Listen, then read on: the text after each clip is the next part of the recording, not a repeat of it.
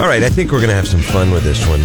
In a world where you could live in a television show. Mm-hmm. What show would it be? Yeah. You know, you ever see Pleasantville? I absolutely Kind of did. along those lines where they ended up in the show. Uh-huh. So you get to pick, you know, it'd be fun. This is just a fun fantasy exercise. You TV show you'd live in, because it would be fun. You know, a couple that popped in my head right out of the gate were Welcome Back, Kotter. I just think it'd be fun to hang out in the classroom. Mr. Kotter. If I could be Bosley. Oh. Charlie's Angels. Yeah. Uh-huh. That'd be a pretty cool gig. Uh-huh.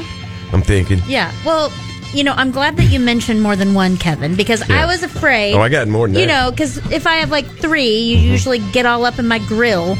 I still might. I still might. I still might get up in your grill. Okay, if I was going... Matter of fact, I'm about to right now because you're starting to bug me. If I was going back... Your attitude. I definitely want to be the 7th Brady, for sure. Okay, that's a good one, yeah. So that's an older one. And then you got Alice taking care of everything. Exactly. Yeah, that'd be pretty good. I want the house cleaned and dinner cooked for me. You don't have while to do I sit there anything. and ring my bell with my measles. The only thing you have to worry about... remembers that episode. If you're in the Brady Bunch, the only thing you got to worry about is a football hitting your nose. That's True it. story. All right. Okay, then if I go more of a middle ground, I'm definitely moving in with Monica Geller on Friends because we keep house the same way. I got it. Yeah. Then on a newer one. And plus, it appears that you don't have to work. Oh, no. If you but you live have a on fancy, Friends. large New York apartment. Yeah. All right. Although it was once explained why they had that. Anyway, and then on a newer, a show that I just finished, I definitely want to jump into The Offer. Because I could, Yeah, you could be a mobster. No, I want to work on that movie set with all those cool people. Okay, I get it. Yeah.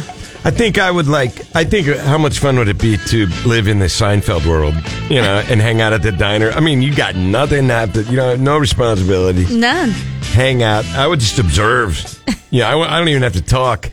George and Elaine are not going to let you observe. I know. And then I was thinking, boy, simpler times.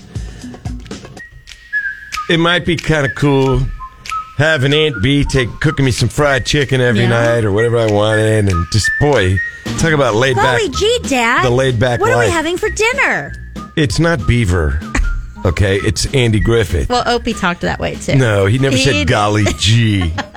But, see, now you are starting to get up in my grill. No, yeah, I don't know. Mayberry would be a peaceful life. But we want to know, what do you think if you're out there and you're listening? 865-0987. And the question is, you know, would you like Chris, live in the Brady Bunch world? Mm-hmm.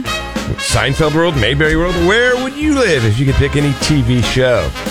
Hey, we got a call here.